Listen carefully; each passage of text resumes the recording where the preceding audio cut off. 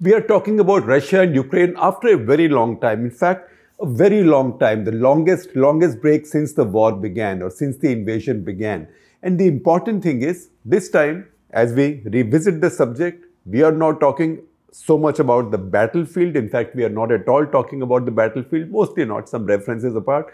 We are also not talking mostly not talking about Ukraine. We are talking about Russia. And instead of the battlefield, we are now focusing on Moscow. So something happened in Moscow today that didn't happen last year, which routinely happens. Vladimir Putin took over power in 1999 in Russia, and he's been in power since. At the end of every year, that is before Christmas, he holds a publicly televised press conference kind of thing. It's a long freewheeling session where he takes questions from his citizens for some time. These are all televised. People can bring their grievances, questions, and then he answers questions from his journalists. Some foreign journalists who are based in Moscow are allowed to be there. Of course, you might say that the questions are scripted or they are filtered, but it's an opportunity for people, one, for people to ask him questions, and second, for the rest of the world to hear Putin's views. Important thing is, this year's session is significant. It has just ended, by the way, and one reason this episode of Cut the Clutter will be a little bit delayed is that we were waiting for the session to end and for all the English subtitles to appear. So, session has just ended. The session lasted more than 4 hours of live press conference, because his answer to each question is like a speech. There are many important takeaways. Everything has not yet been subtitled, so we haven't seen everything in subtitles, but we've seen the highlights. The important thing is, last year he had missed the same session. That's the reason I said this year's is even more important. He missed it the last year because at that point his armed forces were in real trouble. They were caught in a quagmire in Ukraine. His idea that he was going to roll over Ukraine, reach Kiev by D+5 or D+4, as they say in the armed forces language, it did not happen. On the other hand, he suffered reverses. He was thrown back. He also lost some important sort of landmark places that he had captured earlier, or that his armies had captured earlier. Kherson being a good example. And he was suffering heavy casualties, and he was thrown on the defensive. December last year, he really looked out of sorts and looked like Russia was on the verge of losing the war. Right now, Russia looks far from it. Now, it might be a stretch to say that the Russians today seem on the verge of winning the war, but today they look in a better position in the war than they've ever been since the second week of the invasion. Until the second week of the invasion, you thought the Russian forces, those big convoys of armored vehicles were still targeting Kiev, and ultimately they will get there, although he had suffered reverses from day 3 onwards. But a lot of the territory was taken and his forces were moving forward. After the second week, since the second week, for Russia and Putin's forces, it had been downhill in Ukraine. Now, for the past few months, it has begun to look like it is changing. The situation has changed dramatically on the ground. What has happened? The battlefield has stabilized. The battlefield has stalemated. A stalemate, usually you would say that a stalemate is bad news for the attacker. So in this case, Russia is the attacker. So you would have said, all right, stalemate, so it's bad for the attacker because an attacker had objectives. The defender did not have objectives except to defend themselves. In this case, however, the difference is that 6 months back, it is Ukraine, which now armed with a lot of modern weaponry from the US, from its European allies and backers, it is Ukraine that launched a very major, very massive and very ambitious counteroffensive on the Russians. That counteroffensive, it is now widely acknowledged, and also in a lot of the international media that we read from, a lot of the media that we were reading from earlier, and when some of you made critical comments that it looked like we were relying too much on Western media's coverage, and obviously we would do so because almost all of the coverage that comes out comes from what we call as Western media. These are globally respected publications with globally respected journalists, weighty bylines. All right, they can be a view from one side of the fence. That's understandable. You also get some view from the other side, mainly Russian military bloggers, when you can get English translations available. But really, the absence of a free press on the Russian side does sometimes give you one side, the viewpoint of the war from one side. That said, the fact is that even from that side now, the picture is different. So see this Economist cover. This Economist cover actually talked about the possibility of the Russians winning the war. That set the cat among the pigeons, and I will tell you more about it as we go along. After that, there were a bunch of stories in other international publications besides The Economist. There are two more stories. The first is from The Economist. That's the cover that you see on my screen. So The Economist headline says, Putin seems to be winning the war in Ukraine. For now, his biggest asset is Europe's lack of strategic vision. And then it goes on to explain where Europe is faltering, America is faltering, and where Ukrainians have their own internal issues, particularly with rising differences between, and the publicly stated differences, or a spat, I would say, between President Volodymyr Zelensky and his armed forces chief, General Valery Zaluzhny. Valery Zaluzhny in some interview had said that he thinks that there is an impasse on the battlefield. That means nobody is moving anywhere. There's a stalemate. There's an impasse. Impasse is something that politically Zelensky doesn't like. So Zelensky publicly repudiated and upbraided his own armed forces chief. So that's the problem within Ukraine. But there is also a breakdown in the US. In Washington, Joe Biden is not able to get congressional clearance for his $60 billion next round of aid that Ukraine needs desperately. In fact, that's the reason Zelensky has been in Washington asking for it. Republicans are blocking that aid because they have their own conditions.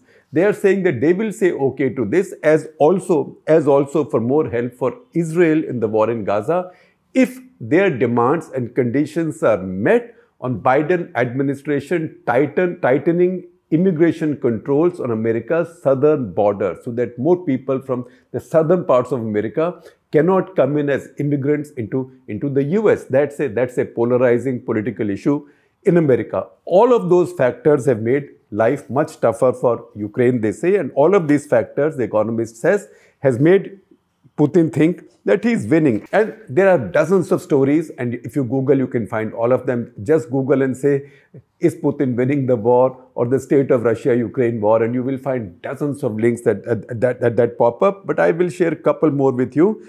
In the New York Times, Paul Son and Andrew Kramer, and the headline is, as Russia grows in confidence, a new urgency grips Ukraine. And once again, Carlotta Gall in the New York Times, political frictions unsettle Ukraine as it seeks more military support, right? This is also timed with Zelensky's visit to Washington. Now, what's happening on the ground is important to understand first. What has happened is that Ukraine launched this massive and very ambitious counter-offensive. They had trained these brigades to NATO standards for a long time. They were armed to NATO standards. They had new tanks, they had new artillery, they had new rockets, new missiles, and new air defense systems. They launched attacks towards the south, hoping then to cut the Russian forces going into Crimea. And that's how these missile attacks from the Ukrainian side started on the Kerch Bridge. That is the bridge that connects the Crimean Peninsula with the Russian mainland. So the idea was to put Russian forces under pressure there. What Ukraine also did was, their NATO advisors and American advisors might have wanted them to only focus on the south if you look at the map.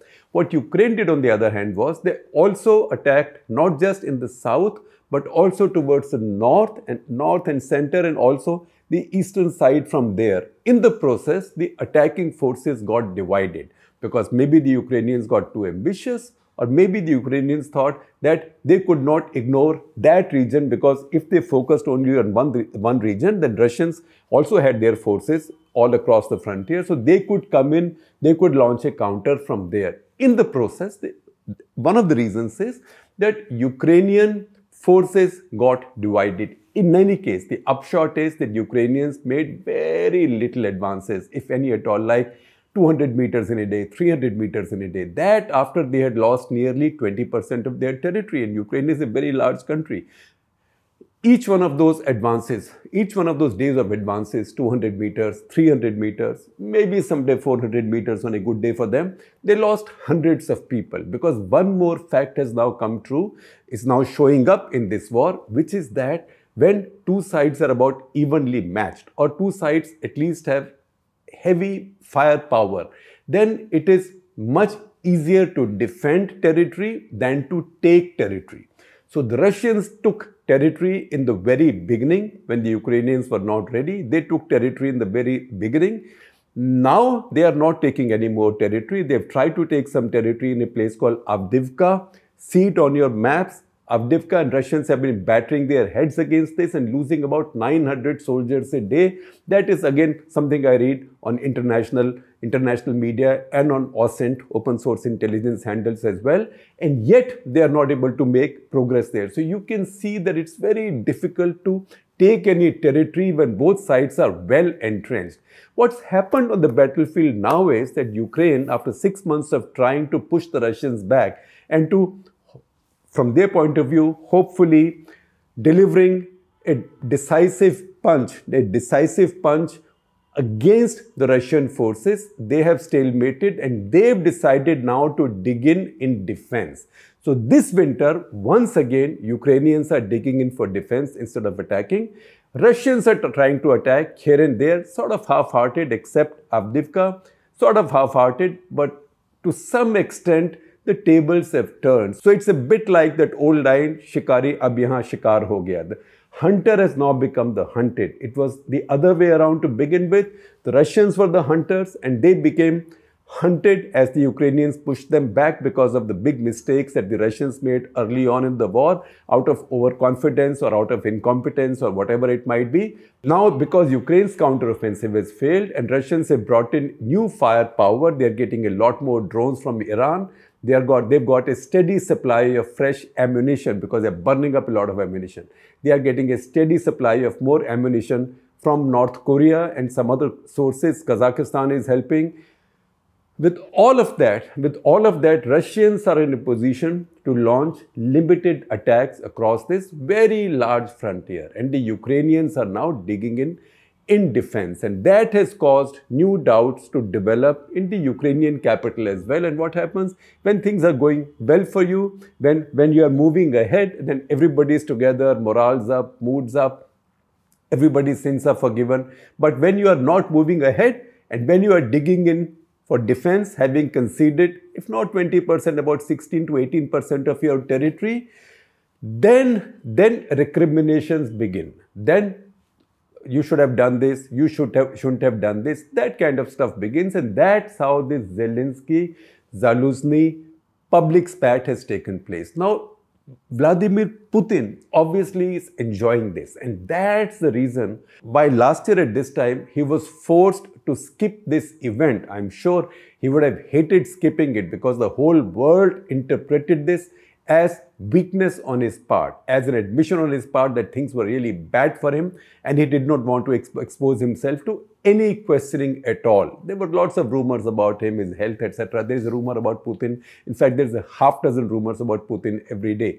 That said, this time he's come and spoken. Now, of all the things he has said, I told you that these 4 hours are yet to be fully transcribed or fully subtitled. But from what we have picked up and from the highlights which have been subtitled, I can tell you a bunch of things. Number one, he notices and he sees, and he says so. He notices it and he sees it and he said so, that the Western support for Ukraine is now drying up. And he's not wrong. I told you, Europeans are getting tired and a little bit bored. That is the cover story in The Economist, that says that mainly the main reason Putin seems to be winning is the lack of strategic vision on the part of the Europeans. So that is one. First, Western support for Ukraine is drying up. Second, he says, and that's his key statement, and that's the big highlight of his press conference. The second thing he says, that the aims of his war have not changed even 0%. So there can be peace, if aims of his war are achieved. And what are the aims of the war? Demilitarization and denazification of Ukraine. What that means is a new regime, a new ruling regime in Kiev, the departure of Zelensky and all the people elected with him, and obviously a pro-Moscow regime, a regime that's a bit like Lukashenko's in Belarus. That's what he wants. If such a thing happens, can you imagine what will be the mood in Poland after that? Because the Polish would think that it is their turn after that. In any case, that is not on the cards right now, but he has now said very confidently that my aims haven't changed. These are my aims. Can there be peace? He says, yes, peace talks. I'm happy to have peace talks, but I will not make any compromise. He also thinks that Republicans will now block any further aid to Ukraine, or they will at least slow it down. And Europe is tired too. And what is he encouraged by in Europe? He's encouraged by his friend and near ally, who's also a NATO member, that is Viktor Orban of Hungary, who he praised, by the way, in this press conference, and also the election of a new government in Slovakia, which seems to be not so enthusiastic about backing Ukraine. So he sees fissures coming up in the European Union. This is also happening on a day when European Union has just begun its large meeting. And that's the meeting all the nations of EU are present. That's the meeting where they will take a call on whether to make the first moves to admit Ukraine into EU or not. That's also a meeting where Viktor Orban has upped the ante. He said that he has the right to veto. Every NATO member has the right to veto. So he has threatened to exercise his right to veto, but at the same time is offered a deal also. EU, for example, has promised $56 billion in aid to Ukraine.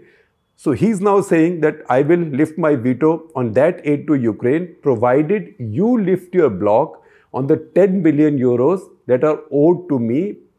EU has blocked those funds for Hungary because of Hungary's failure to pass the EU's rule of law test. Hungary has many laws and regulations, especially on immigration, human rights, which violate EU's laws and principles. And those are reasons why a lot of the money that is owed to Hungary is blocked by EU. So he's offering a deal. Give me my 10 billion. You can take 56 billion to Ukraine.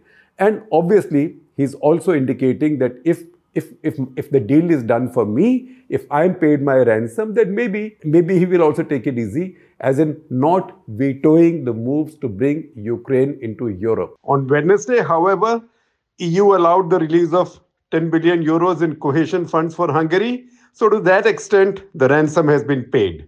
But that is the reason, because the EU meeting is going on. That's the reason why the timing of this Putin press conference is so significant.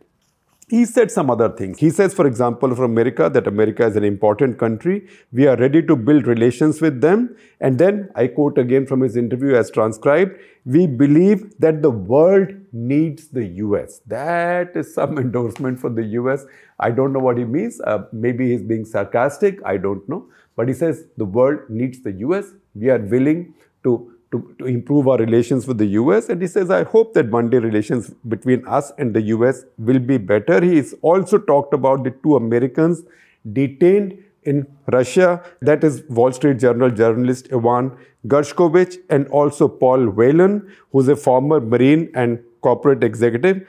Paul Whelan, by the way, has a 16-year jail sentence after conviction for espionage. Even Evan Gershkovich is also arrested for alleged espionage charges. So he says he's willing to talk to the Americans and make a deal on these two. So once again, he sounded conciliatory, but talking from a position of strength. On the fighting, he says, we want peace, obviously, but will not make compromise. And he says, but if they don't want to talk, then we can keep fighting. He also says, I don't need to carry out any further mobilization because it's a claim that 5 lakh people have already volunteered to join the fighting. Why do we need mobilization? And then he says that, look, Ukraine's counteroffensive has failed and he thinks that he can outlast his adversaries. He says Ukrainians are getting freebies, but at some point these freebies can run out, and it looks like they are already starting to run out now. So once again, his assurance comes from, one, the fact that The battlefront is stalemated. He's being no longer pushed back. He can fight a defensive battle. And second, and he thinks that Ukraine's Western allies are tiring out. Also because they are democracies, they have public opinion. In fact, a recent Pew poll in America shows that less than 50% Americans now believe that America is right to give this level of aid and assistance to Europe. That shows a significant decline in American popular support for this policy. So once again, Putin's hoping that public opinion in the Western world, in Europe in general, but in the US in particular, with the prospect of Donald Trump's re-election, as the election campaign begins, Donald Trump looks like the front runner from the Republican side. A lot of the opinion polls now show him ahead of Biden as well. And he has clearly said that his first objective will be to stop this war and bring about peace, which means even if it means, I'm interpreting this, even if it means arm twisting the Ukrainians into signing a humiliating deal with Moscow. So that is why he's playing for time. He thinks that he's got time, he's got staying power, he's got his military-industrial complex working, he's recruited more troops, he's also got more supplies coming from North Korea and Iran, so he thinks that he can play for time. Having come this far, I have to also give you some discussion on whether Putin's actually winning now, whether tables have really turned. So after this Economist cover story came out, Ian Bremmer, who's a well-known American expert and who we've interviewed on our Off the Cuff as well, he's a think tanker, he's also a globally respected analyst. He countered in a tweet, please see that tweet on your screens, he countered the Economist story in his tweet and he said Putin has, number one, expanded NATO, number two, pushed Europeans to dramatically increase defense spending, 3, faced 11 rounds of unanimous sanctions from Europe, 4, gotten Ukraine invited into the EU, 5, created the most powerful Ukrainian military in Europe. And you ask if Putin's winning. Now, this has caused a great deal of discussions. In response to this, also, the noted Indian scholar, the brilliant Swasti Rao at Institute of Defense Studies and Analysis, so let me correct myself and be precise, at the Manohar Parrikar Institute of Defense Studies and Analysis, Swasti Rao, who also writes a column for us, so please do check out her writing on the print. She also responded to this in somewhat greater detail, and she said, so I am wondering how to visualize a frozen conflict of sorts in 16% of Ukrainian land that was anyway under Russia's de facto control before the war started. Is that a win or a loss? So basically, Russians are where they were when they started the war. So what is it that they have won, she says. And then she says, this war has robbed Russia of its geostrategic advantages. And then she lists a bunch of points. These will run on your screen. I will read a few for you. You can see the rest. I'm also sharing the tweets with you. The tweets are also on your screen, but also the points will run on your screen so you can read them. And as I speak, so she says, 1, grain export from Black Sea is no longer dependent on Turkey and UN mediated grain deal because now Russian Navy is weak enough in Black Sea for the Ukrainians to be able to take grain out of there. Number 2, Baltic Sea has become a NATO lake after NATO enlargement. Finland closed its borders to Russian migrants. Then Russia is cut off from Western tech. It's becoming more and more dependent on China, and all of its communication systems information systems are now infested with Huawei. So that makes Russia vulnerable. A lot of young and urban Russians have left. Kazakhstan, Uzbekistan, both are now equivocating on their support for Russia. I'm paraphrasing what she's saying. Serbia, which is a Russian ally in the Balkans, is now working faster to join the EU. Europe, she says, is undergoing a structural paradigm shift to finally take its security requirements seriously and militarizing itself.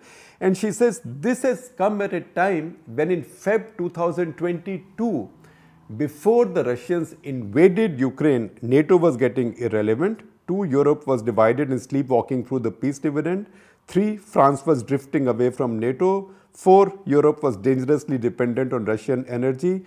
5, Russia's influence in Africa was getting enhanced, and so on and so forth. So everything was going well for Russia in Feb 2022.